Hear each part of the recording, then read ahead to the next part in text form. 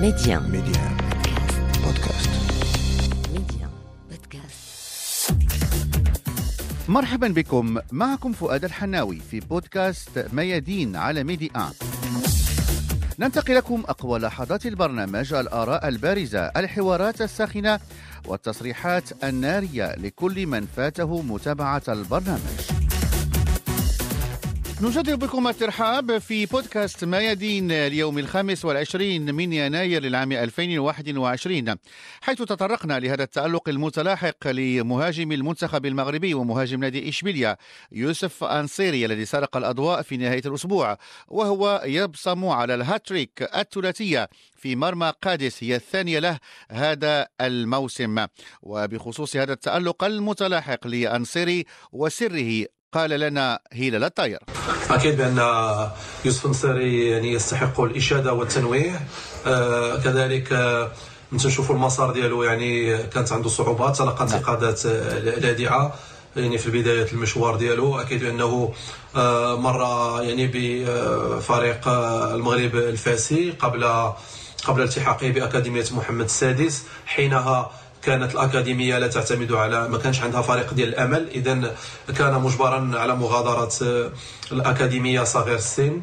أظن بأنه في مالاغا أعطى إشارات إيجابية عندما شارك مع فريقه ديال الشبان، شارك مع الرديف كذلك. لكن في نظري تبقى اختيار ليغانيس كان اختيارا استراتيجيا، كان فريق يناسب إمكانياته، طور أداءه بشكل كبير قبل التحاقه. يعني الآن هو يلعب في اشبيلية، رابع أكبر فريق في إسبانيا، يؤدي بشكل جيد، فريق متكامل، سيكون يعني محط أنظار مجموعة من الأندية الكبيرة.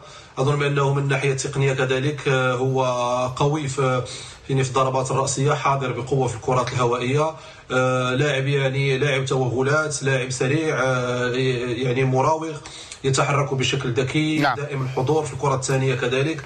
لاعب كذلك يمتاز بالتسديدات القوية، مجموعة من المهارات الذهنية والتقنية والبدنية ستجعله مما لا شك فيه مطمع أندية كبرى تنافس، يعني تمارس في خمسة المنافسات الكبرى أوروبيا. يوسف النصيري بذلك أخرس كل الألسنة التي انتقدته في الآونة الأخيرة، وخصوصا بعد العروض الباهتة التي قدمها في بداية الموسم وجلوسه المتكرر على كرسي الاحتياط. بالنسبة للصحفي جمال سطيفي، فالنصيري يكون بذلك قد تمكن من إعادة الاعتبار لنفسه ويتنبأ له بمواصلة رحلة التألق. تطور مذهل بالنسبة ليوسف النصيري، وأنا أعتقد أنه حينما ارتقى عاليا في مباراة المغرب وإسبانيا بين راموس وبيكي وسجل يعني هدف رائع في شباك المنتخب الإسباني في نهاية كأس العالم، فالنصيري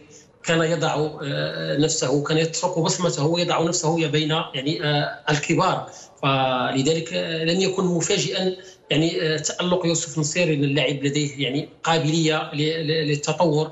فأينما حل وارتحل يعني يسجل الأهداف، حاضر بقوة.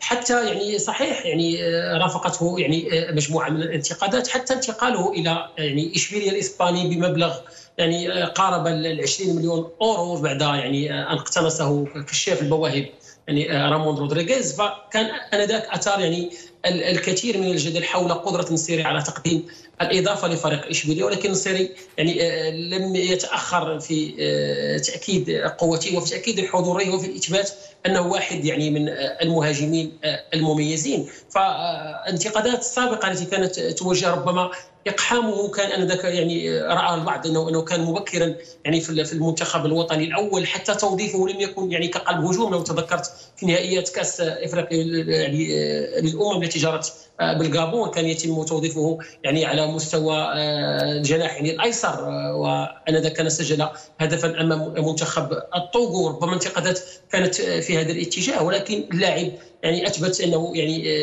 لاعب يعني مميز، وأنه نموذج أيضا للاعب المحلي الذي يمكن أن يبرز محليا وأن يتألق لما لا يعني على مستوى الأوروبي. هذا أثبته يوسف النصيري، كما أثبته أيضا الحارس ياسين بونو. هذا أيضا يفرض يعني جودة في التكوين بالنسبة للاعب المحلي. واليوم يعني العروض التي تنهال على يوسف النصيري افضل مكافاه لهذا اللاعب الصبور واللاعب المتواضع واللاعب الخلوق الذي يعني لا يتردد يعني في دائما محاوله تطوير نفسه. في الشق الثاني من ميادين تطرقنا للقاء المنتخب المغربي في منافسات الشان وتعادله امام رواندا ب0 لمثله الجمعه الماضي.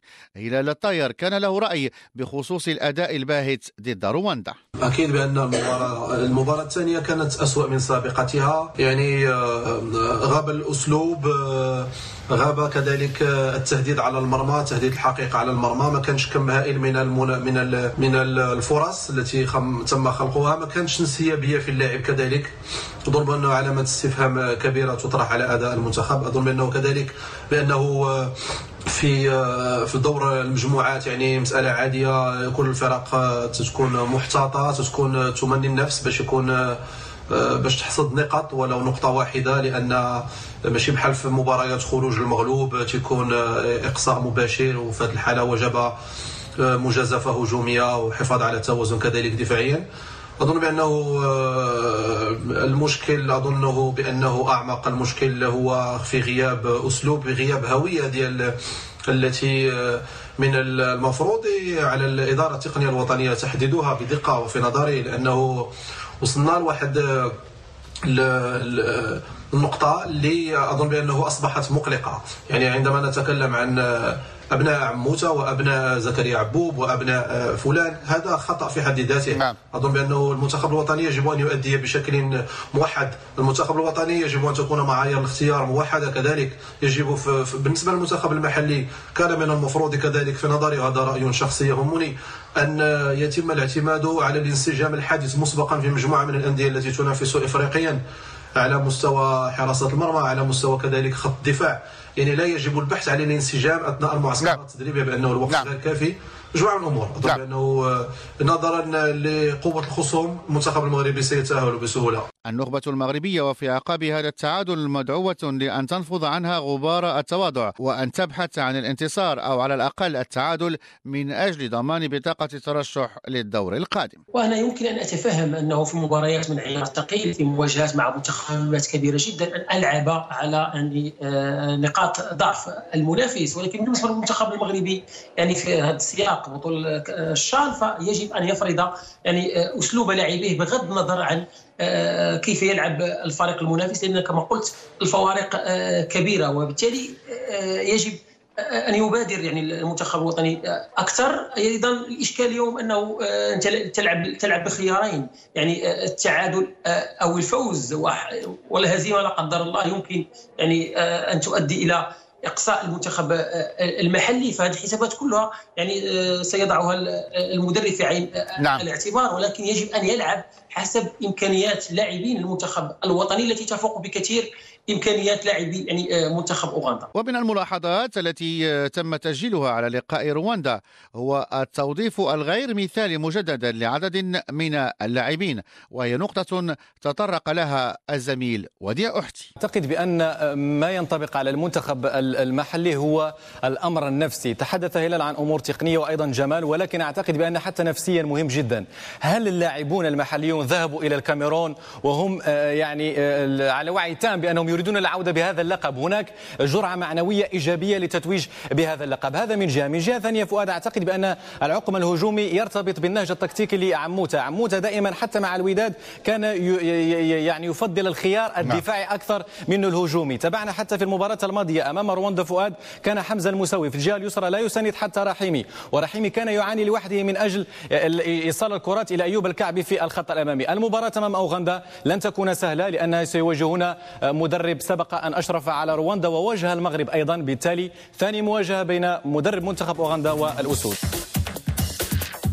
انضموا إلينا لبودكاست ميادين على ميديا بودكاست.